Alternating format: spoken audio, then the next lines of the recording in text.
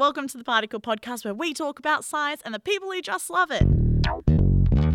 My name is Rose, and this week the Particle Podcast is off to the zoo. I sat down with Holly Thompson, zoology supervisor for the primates and Gibbon geek. We had a chat about primate matchmaking, childhood dreams, and living in the trees. We recorded this episode live at the zoo, basically like a live recording for the Gibbons themselves looking down at us from above. I hope you enjoy it just as much as they did.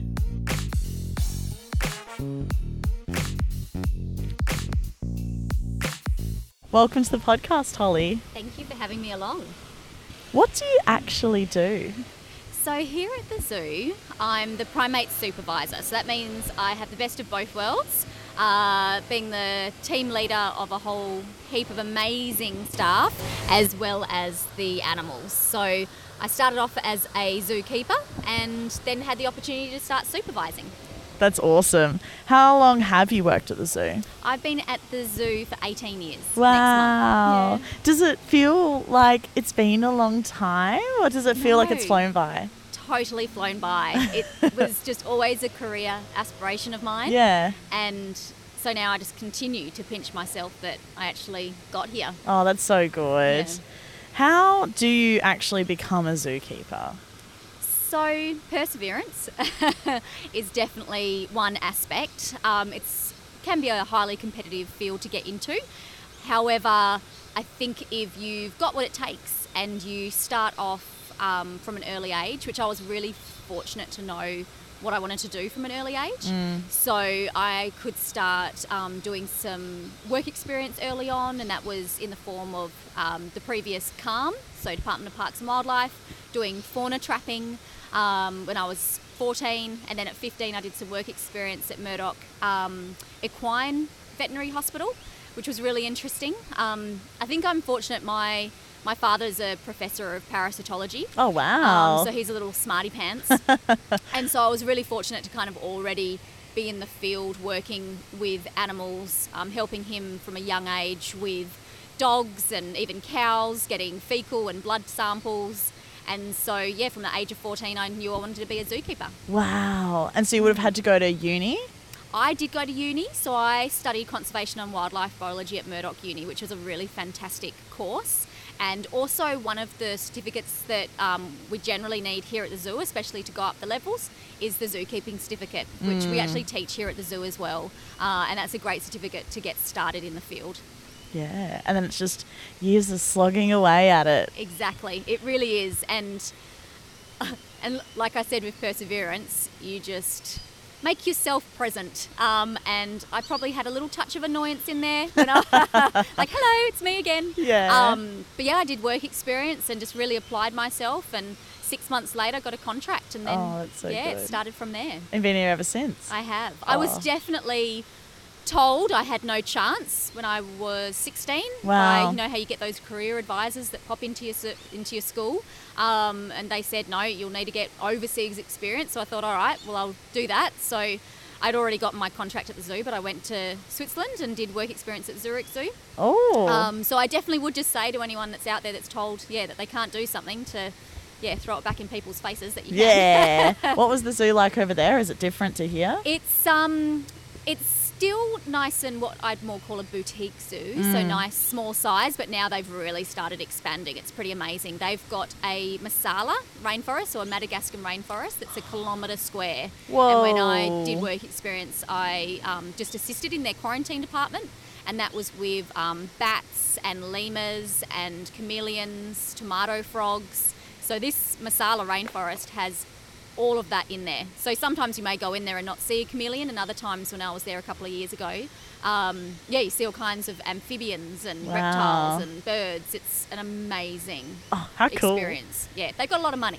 Yeah. Let's be real. That'll help. Yes, that helps.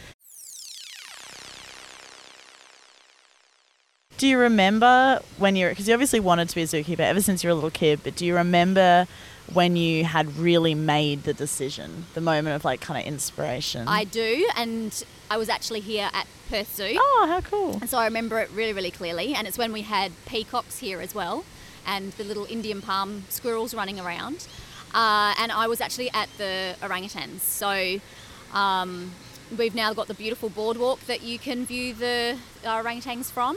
But then it was at some of the windows of the orangutans and just watching them and seeing how similar they were to many of our behaviours. Oh, yeah. And just thinking, wow, these guys are just so crazy intelligent and I want to find out more about them. So that's kind of where it started. I definitely was one of those kids that start thinking maybe into the vet field, but that stopped pretty early on for me. I have a great deal of respect for veterinarians. But yeah, I definitely realised then that the zookeeping industry and conservation was an area that I wanted to get into.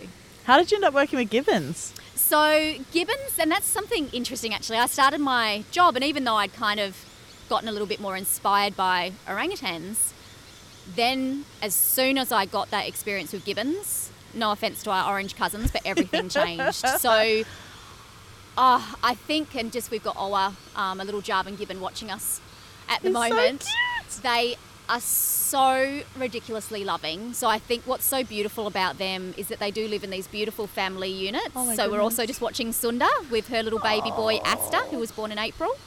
They've got these beautiful family units, and they just have such a connection between them and then with their offspring. And just their abilities and their charisma. I just totally got obsessed, and I still am 18 years later. I mean, I can see why. I can't take my eyes off them. They're so sweet. They are extremely cute. They're gregarious and just the connections you can make with them, and not only in a zoo environment, but also I've seen a few species now in the wild, and even from what you get from watching them out in the wild is just beautiful. They're so inquisitive. Yeah, okay. What's like the most human thing you've ever seen one do? So most human thing that I've probably seen a gibbon is probably as mothers, I think. Yeah. So the way that they are, and so protective, but also even the way that they discipline. So, okay. You know, we may have some mums and dads out there that do time out or something like that. But our gibbons definitely do the same kind of skill and learning that humans do. Yeah. So these little babies learn everything from their mums. And their fathers and their offspring. And they're with their mums for up to 7 or more years, and our orangutans are some of the females up to about 13 years. That's a long time. It is a super long time. Like the similarities between us are startling. Yeah. You can see even the way that she holds him. Yeah. He's so cute. Wouldn't it be nice if human babies just clung on to you Yeah. like that? Be a bit more convenient. What's a part of your job that surprised you? I think something that surprised me was just, I knew I'd love it, but just how it became my life and my identity. So not in a bad way, but just I lived and I breathed it, and I continue to. I still have work-life balance. I'm not crazy. But just how it became a family. So those animals become a part of your family. You know, we totally respect them and their wild habits, and I think a misconception can be of our job that we go in and we cuddle all of our animals, the animals here, and we definitely don't. But just how, they became part of the family, and then the greater zoo family, just the connections I've had and the friends you make is just really beautiful. But then I think also for me, I already knew that I wanted to get into conservation, but just then that I feel that you have to be authentic in this field. So I have this amazing job here at Perth Zoo, but I feel like you have to give back just as much to these beautiful animals that we work with here in their wild habitats. So I think that's something that definitely I wasn't expecting that I'd get as into as I did. Yeah. And I mean, the zoo is pretty big, and like you care for all of these animals. Is it hard physical work? Is it exhausting? It is. Yeah, it really is. And for me, I think some of the most exhausting times came from actually when we were hand raising and hand raising some of these little gibbons. And that's definitely something that we never start off wanting to do when we're breeding these animals, but sometimes it's out of our control. So with little Owa, who's watching us from above and is back in with a totally normal family unit, his mother just didn't produce enough milk. Yeah, okay. And so even if she had brought Owa over for a little bit of bottle, she can't do that at night. And so you're asking a lot of them. So I think that component is pretty special, but it can be really labour intensive. And then you've obviously just got, and another misconception is, oh my gosh, it is heavy work. Yeah. You are mulching, raking, picking up a lot of different poos. We know a lot about poo. A lot of food preparation, a lot of enrichment. But then I think, and I kind of call it modern zookeeping now, is that our role has changed so much. So yes, it's got the labour intensive, but also the research, the contacting other institutions. We're constantly trying to improve. So it's also physically as well as, I guess, mentally exhausting as well, because we're really trying to take everything to that next level. What does it mean to be a species management coordinator? So it's like an RSVP for these animals. So we want to make sure that genetically we're doing the right thing by them in our region. And so it's pretty much matchmaking. So matchmaking like and making sure. Yeah. So for the species that we're in front of at the moment, the Javan gibbon or the silvery gibbon, they're from Java, Indonesia.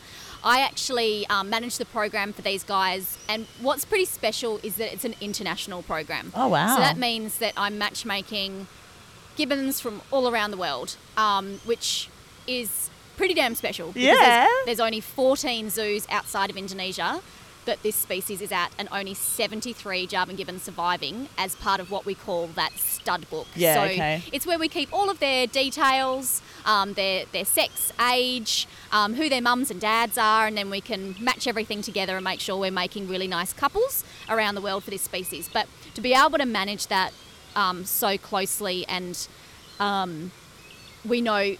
know all of them. I know all of them by name, and so I'll contact someone in the UK, and I can ask, how's Saraswati? That's one of our breeding females over there, and the same in America. And the partnerships that you then build when you're doing these species management programs is so cool. You then know all these people from around the world. You have a shared passion, and it's not just me calling all the matchmaking shots. You're doing that in collaboration, Okay. and it's always with welfare. Is paramount and number one as well. So it's not just, okay, these two gibbons look like a genetic match. It's also looking into, are they suited well behaviourally? What are their backgrounds? So that's really awesome. And I also do it for the white-cheeked gibbon. Okay. So that's another gibbon that we have here at the zoo, and that's mainly within Australasia. But I'll still contact our international counterparts. So I'm just getting a young lady gibbon from France at the moment. And does she to come into here? the region. Yeah. Wow. Yeah. So she'll probably be going to a zoo over east and meeting one of our boys over there that we've got here. And so we're always wanting to be ahead of the game. So before those animals get to dispersal age, that's when it's time to leave their family. We always will try and be matchmaking so that they've got a lovely mate to go for. It's so crazy. It's really cool. It's like blind dates for gibbons. It's totally blind dates. And then you've got to do the introduction and hope that they like each other. And more often than not, they do, which is fabulous. And then it's just the bonding process. And I think when you do matchmake animals, it doesn't happen overnight. So, they may not want to breed for a good few years, or they could be pretty young. And also breeding isn't always necessarily the outcome that we're after either. It can be companionship, which is perfectly fine as well. That's adorable. It is really cute. So do gibbons have long-term partners? Are they quite coupley animals? Oh, yes. Oh. So Sunda and Owa here, their mother passed away a couple of years ago at a nice old age, but she was with her partner for over 2 decades, and they produced 10 offspring together that are distributed all around the world. That's a success. So that's a total success. And now young Sunda here with her little baby, who's just playing on the tree in front of us, her and Omar are quite newly together. But she is Omar's second mate. So Omar's quite a bit older than her. Yeah, okay. And his mate, again, died at a really nice old age. And now he came to Australia all the way from Belfast. So he's got a little bit of an accent.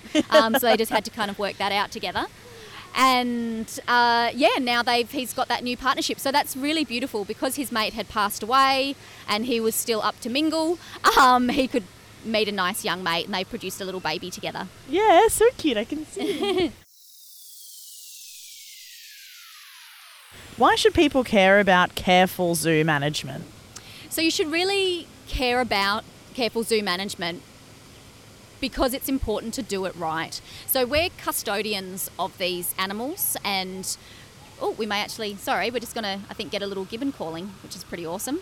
So we're custodians of these animals and we need to showcase that we're doing the right thing for them from a welfare perspective, also managing them in line with species so they can do their species-specific behaviours. So, for example, with the gibbons here, this is on a beautiful island exhibit where they've got live trees, they've got plenty of ropes so that they can have different canopy levels to swing on.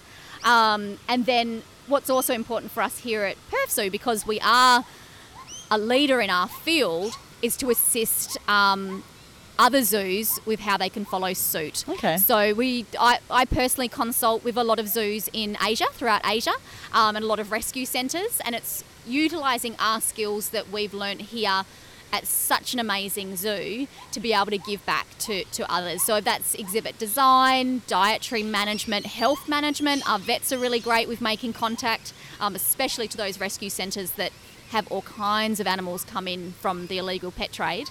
I think it's really, really important. And like I said before, when it comes to conservation, we need to be authentic.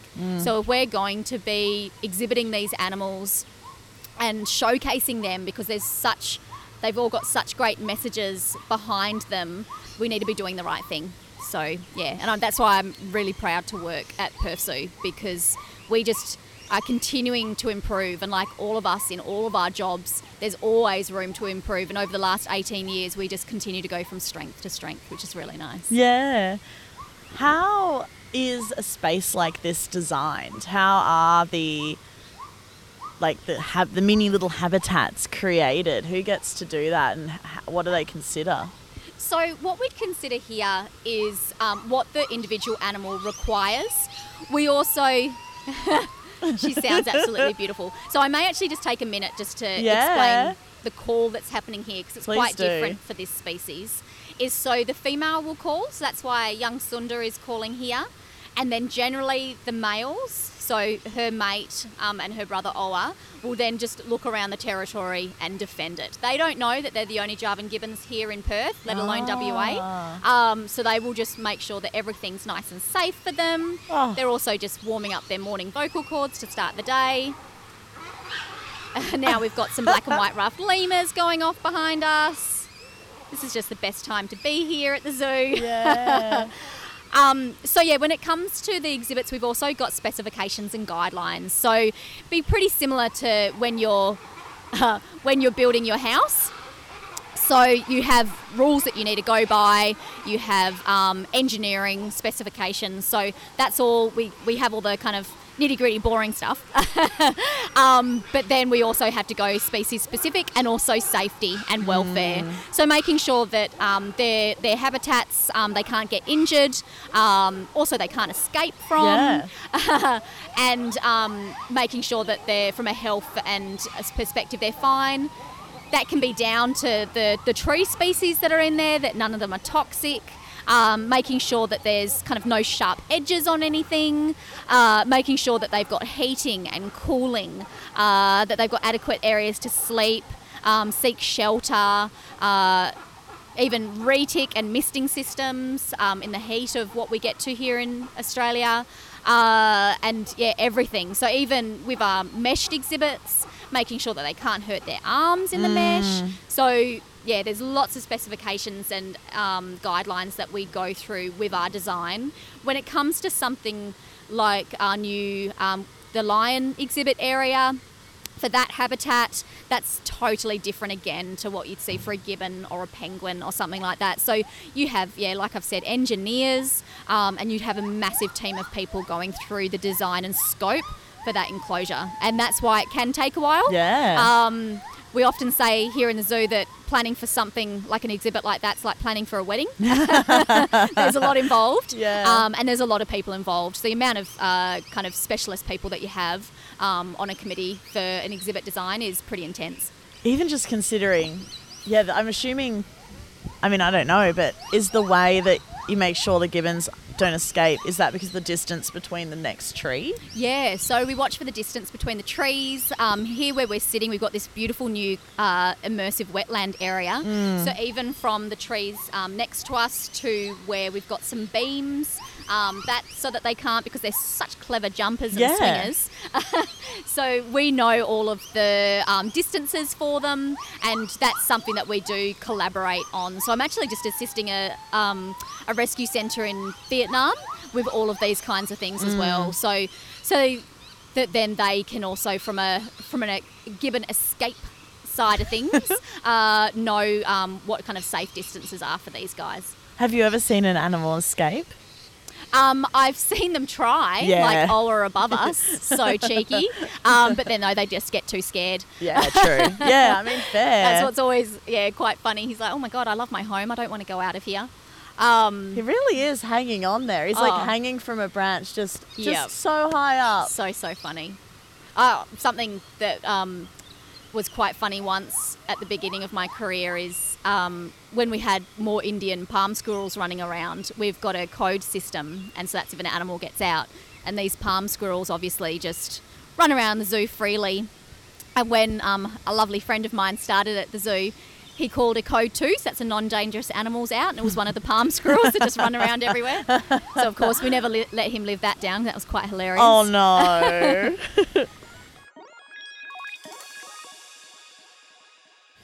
What's a day in the life like for you? So, for me, it's walking my dog in the morning. Great. And then coming into this beautiful place. So, for me as a supervisor, we have a team meeting. So in the mornings we all catch up and we go through what we've got on for the day, and so that will be if we've got any specific health checks for the animals, if there's any loud machinery works, because we need to be aware of those so that we can monitor our animals, because we try to keep that to a minimum, and then any project work. So that could be we're getting a new squirrel monkey raceway, so it may be going and measuring it up, going to a meeting with the architects, which is pretty exciting.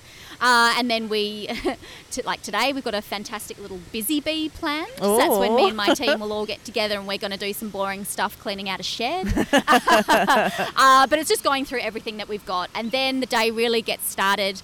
Everyone goes down to their rounds. And so on primates, we've got 3 rounds. And then we've got additional staff to assist us with those. So it will be checking and feeding the animals, exhibit security, and making sure that they're all healthy, and then throughout the day cleaning, food prep and everything else.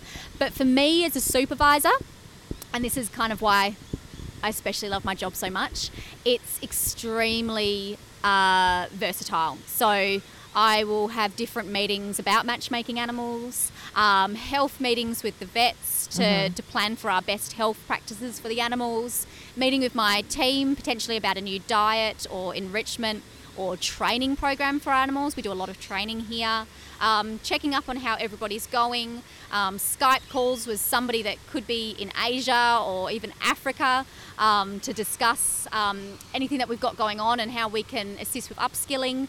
And vice versa. I get so much information from them. So yeah, it's really, and I love problem solving. So working with primates is constantly problem solving. Yeah. So they're crazy intelligent. And especially when you're working with the gibbons here that are small apes and our great apes, the orangutan, it's all about how can we mentally stimulate them. Yeah. And what have they got going on. They can't talk to us. So we've got a 50-year-old smart orangutan called Puttery, and she's got her 10-year-old daughter living with her. Oh. And Puttery has probably the starts of some arthritis. Okay. So it's watching them, seeing how they're moving, talking to the vets about any kind of natural supplements we can put them on. Do we change her diet at all? How's her weight? Is she carrying too much, too little? So all of those intricacies. And I love just going through with my team how we can better practice, but also make sure that we're on top of all of those scenarios for our animals. What are some of the ways you can kind of mentally stimulate an animal like a gibbon? What do they like to do? So gibbons, they love to go high, so pretty lucky that we've got this crazy tree. But things that we can do which we can't see as easily at the moment because they're kind of hidden is we've got hoists. So that means that we can then assist the animals with feeding up high as well, which is really important. Because obviously in the wild, large component of their day would be foraging. It would be finding foods, like what we're watching Sunda at the moment, just playing in a palm, having a little gnaw on some of the leaves. So it's really important for us to be able to mimic that. So by utilising the hoist systems, we can hoist up different foods into the trees, and then it's a little bit of a surprise for them, and they're naturally foraging. So that's something that can keep them mentally stimulated, which is encouraging a species-specific behaviour. Yeah. Also training. So these guys do love to engage with us. I'm anthropomorphizing, but I think I know given behaviour after 18 years, and they totally love it. Yeah. And so being able to train them. So that means that when it comes to a health checkup, we can probably just simply hand inject them. They go to sleep, they go to the veterinary department for a health checkup, and then they come back down and recover. So that means it's a much easier process. So we invest a lot of time and energy into training our animals so that... and that's definitely a component of our role that's changed a lot over the years in regards to what we call capture and restraint, is being able to have those conscious experiences with our animals to be able to equip them also with choice and also be able to have a much more stress-free process. So other things that we can do to mentally stimulate, it comes a lot around food, so being able to give them those foraging opportunities, but also in regards to play behaviour. So you'll see these guys, they just throw themselves around and are having the best time. It's providing different toys and different stimulants that they can play with, that they can manipulate, changing their environment. So if they're on this island, this is their territory, this is their home. So we have ropes that we can move around. They're all on large carabiners. So that means that we can change their opportunity of where they travel and where they swing every day if we want to. Yeah, cool. So that's really, really important. And also, I think with an animal like Owa, he just loves having a chat with us, and he loves watching us like he is now. Yeah. He's been up there the whole time, just having a look. Oh, he'd definitely explore if he got out. Yeah. I'm going to ask some of our questions that have been submitted from the rest of the Particle team. Awesome. There's about 4 of us back at the office who were so jealous that we got to have a zoo day. They wanted to start with, what has been one of your weirdest animal encounters? Weirdest animal encounter was I imagine there's been a few. Oh my gosh, there's been so many. Was actually in Bolivia. So this is one that we can all experience. Was a young tapir. So I don't know if everybody out there would know what a tapir is, but definitely Google. I call it a snorkel pig, so it's got a funny, snorkely little nose. I do know what they are. That's a good description. And this one, my partner's an ex-zookeeper, so it was quite hilarious. Just came out of nowhere and where we were staying, and we were scared. Where we have a great respect for animals. And this guy just came bounding over, and it turned out he was a hand-raised tapir, and just the most bizarre thing I've ever experienced. He was so goddamn cute. How big are they? Are they big? I picture them being quite big. Yeah, so the size of like a steer, like a young cow. Oh wow! Yeah, like a calf. Yeah, like a fat calf with a snorkel. Yeah, with a little snorkel pig nose. And then I think some other weird experiences have been when you're caught off guard, which can be totally fabulous, but it was probably the first time I ever saw a gibbon in the wild. And it was just so weird, I guess, because it was so unexpected. We were out working with Sumatran rhinos, and so a lot of people don't know that there's Asian rhino species. So there's 3 of them, and we were out working with some Asian rhinos, the Sumatran rhino, and out of nowhere came a siamang, and he was just dangling above us out in the wild. And I think that was just so weird, because you don't expect these animals to be as inquisitive of us as we are of them. Yeah. And so it's like, this is a wild animal and he's just totally chill, which was a great sign, because they should be pretty on guard, but it also showed that at least in that habitat where those animals lived, that they probably didn't have poachers. Yeah. Because they were quite relaxed. That's true. And so that was pretty weird. And I don't know if it's necessarily weird, but trekking Sumatran elephants in the wild. Oh my goodness. and thinking that we were going to get stampeded, because the guys that we were with thought that the elephants were coming that we'd just seen, and they totally weren't. But we all bolted, and one of the elephant keepers here at the zoo that I was with just went flying past me. She was running and she just tripped and went flying, and her gumboots went flying. Oh, no. And oh my God, it was so hilarious. And they weren't coming. They totally weren't coming. My God. We were perfectly fine. There were no Sumatran elephants stampeding us. I mean, I think it's probably fair to run at the end. Exactly. Out of all the animals at the zoo, which animals do people like the most? Oh, definitely meerkats. Oh my gosh, they are popular. We always say that we should just put meerkats all around the zoo. Oh my goodness, can you imagine? I feel like they'd be really naughty. Little pockets of meerkats. Oh, they're so super, super cheeky. I think, meerkats, elephants, and especially our beautiful Trisha, the elephant. So, yeah, she'd definitely be, I think, everyone, especially the Perth community's favourite. Big cats, tigers and lion. People love the big cats, the penguins. Yeah. Penguins are always a massive favourite, as well as the saltwater crocodile. Mm-hmm.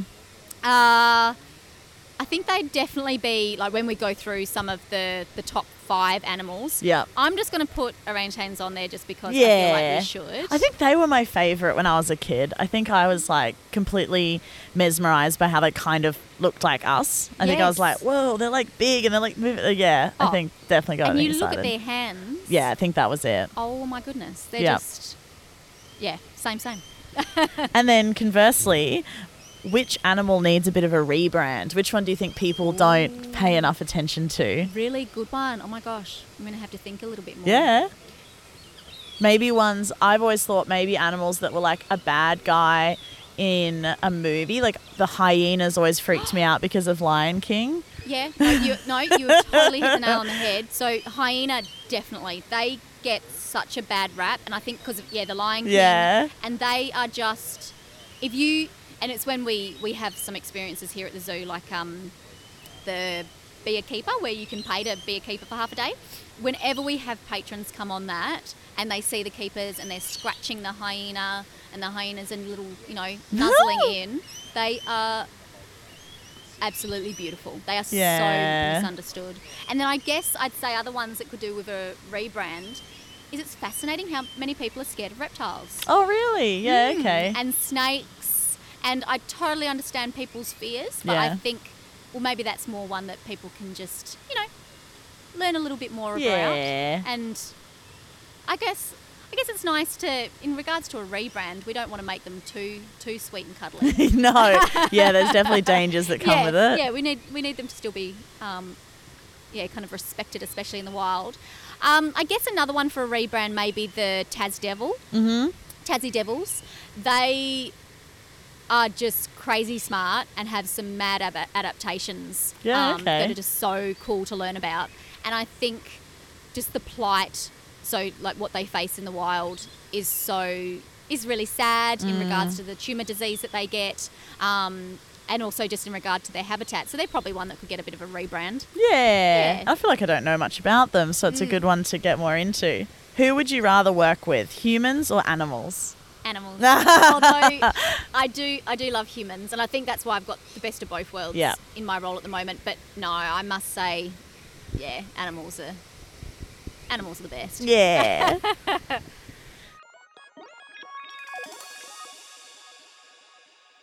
A couple last questions about Gibbons and about your work specifically with them.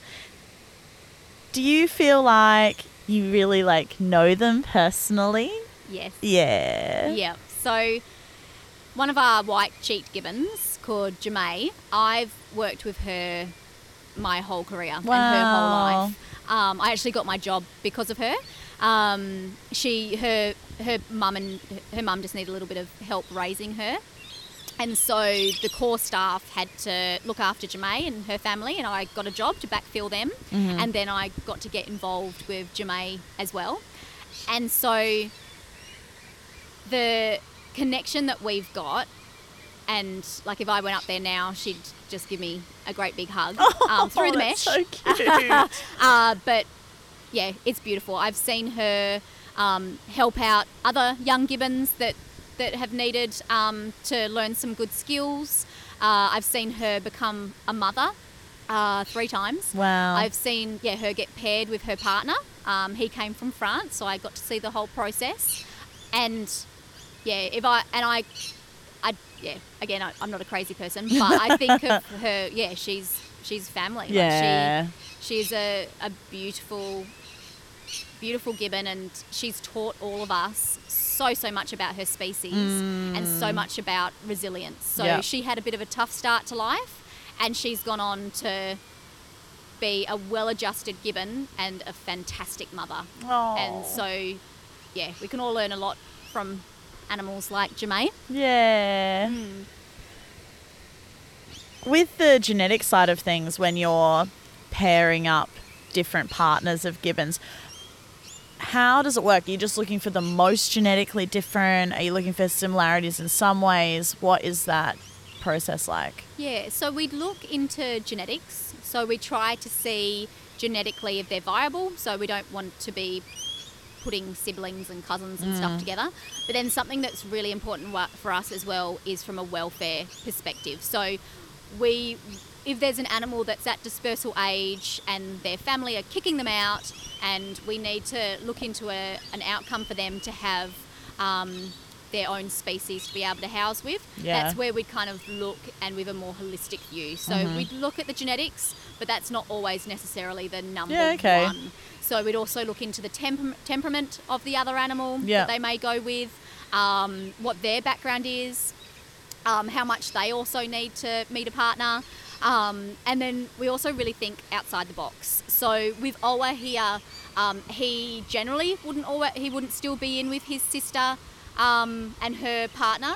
And so we thought, no, we've got a lot of experience here at Perth Zoo with managing gibbons. And it's something that my team, I've been doing this for a long time, and I think they really encouraged me to think outside the box, which was really good, that we can all work together and also challenge each other.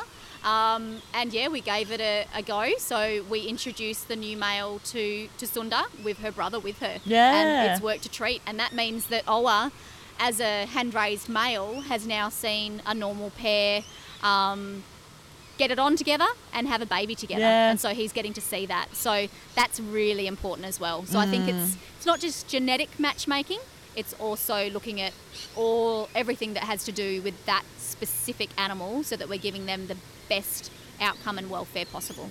That's so interesting. I always assumed, genetics was number one, but that makes a lot of sense. Yeah. Because they've clearly got a lot of personality. Oh my gosh, so much. And that's, you do. You have to look into their personality and their pizzazz. Some of them you may have, and with gibbons, the female's generally dominant. So, and dad is on the bottom of the pecking order. That's probably the one area where if we ever have any friction, it's if that male tries to push it too much with the female. Okay. So he needs to know she's number one, mate. So back off. Yeah. And as soon as she knows that, and as soon as he knows it, and we're all on the same page, it's smooth sailing. So that's the main thing with gibbons that we've got to get through, is that girl feeling like number one, as she should be. Yeah.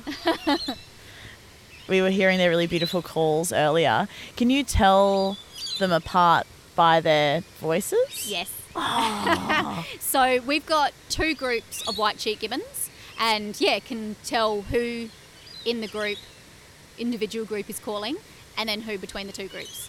So what makes it a little bit easier is the female has a specific call, so she starts off the call.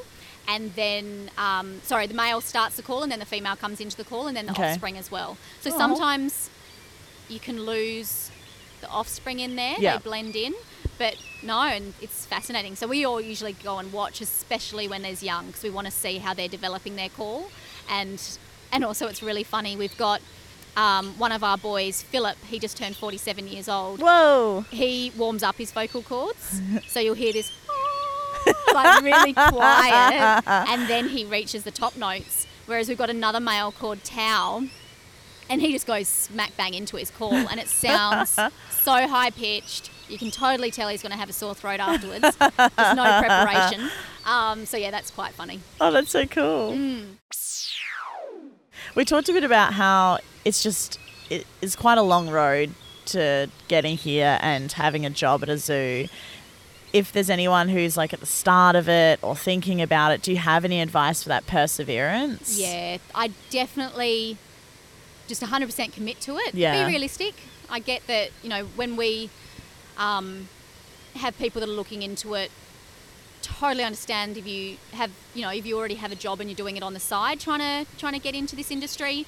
But I can't say enough how much work experience is important. We have so many native animal rescue centres around Perth that you can volunteer at. So, you don't have to go further afield, and we can't at the moment, to other countries. It's not about going and working with some cheetah or lion or going to an elephant sanctuary or something like that. We wouldn't necessarily look into those kinds of things. What you've got on your doorstep here in WA is amazing. So take advantage of that. There's even turtle hatchling places that you can possibly volunteer at. So get as much experience as you can, and also invest into your studies. It's not everything having a degree, but if that's your avenue, go for it. There's certificates that you can do, and we know if you've got it. Yeah. So if you have that and you know that you've got that burning desire, we will be able to see that. So continue to persevere, and you will get there. That's great advice. And to finish up with, I don't doubt you have literally so many. You work at a zoo. I would expect you to have so many, but I'd really love a fun fact. So a fun fact is, sorry. You're right. I wrote some of these down. Oh, cool. So I don't know if this is necessarily fun, but it's kind of gross. So a fun fact for me when hand raising gibbons is, because they're so similar, having to go on baby forums to look into different poos. Oh, what? Yeah, so similar to us, and it was like, why is this little gibbon baby having this coloured poo? Oh. Totally normal, all good. Something else that is I just find that everyone's always really spun out by is also with the orangutans that we can do pregnancy tests with them. Oh, so they're yeah. human pregnancy test, human contraceptive pill. Oh my God. Yep, mind-blowing. That's wild. Another fun fact in regards to the white-cheeked gibbons is their beautiful colour change. So they are born gold, the same colour as mum. So if we think that from an adaptation point of view, they then blend into mum's hair colour. And then at the age of around 1, and it takes a good year or so, they turn to black, both males and females. And then at sexual maturity for the female, she turns back to blonde. So almost like a coming of age. So that's just a crazy we call sexual dimorphism. Yeah. So pretty amazing. Another fun fact is that I've lived up in the trees with gibbons. What? So that's pretty cool. So I went out to Laos, where we've got a few different species of gibbon, and this was the crested gibbon. And they do a beautiful conservation project out there where people can get around by zip lines and live up in treetops. Oh, that's incredible. Yeah, in the habitat with gibbons. So I think that was a pinnacle for me. Yeah. Was being able to go and experience what it's like to be a gibbon up a tree. Yeah, exactly. Did you like it? I did. I absolutely loved it. Would you trade it in if you could design your house to have the zip lines? Yeah. Yeah, and Ola would love that for sure. Oh, and you could live up there with him. I know. Oh, that'd be so cute. Oh, well, thank you so much, Holly. That was awesome. No worries. My absolute pleasure.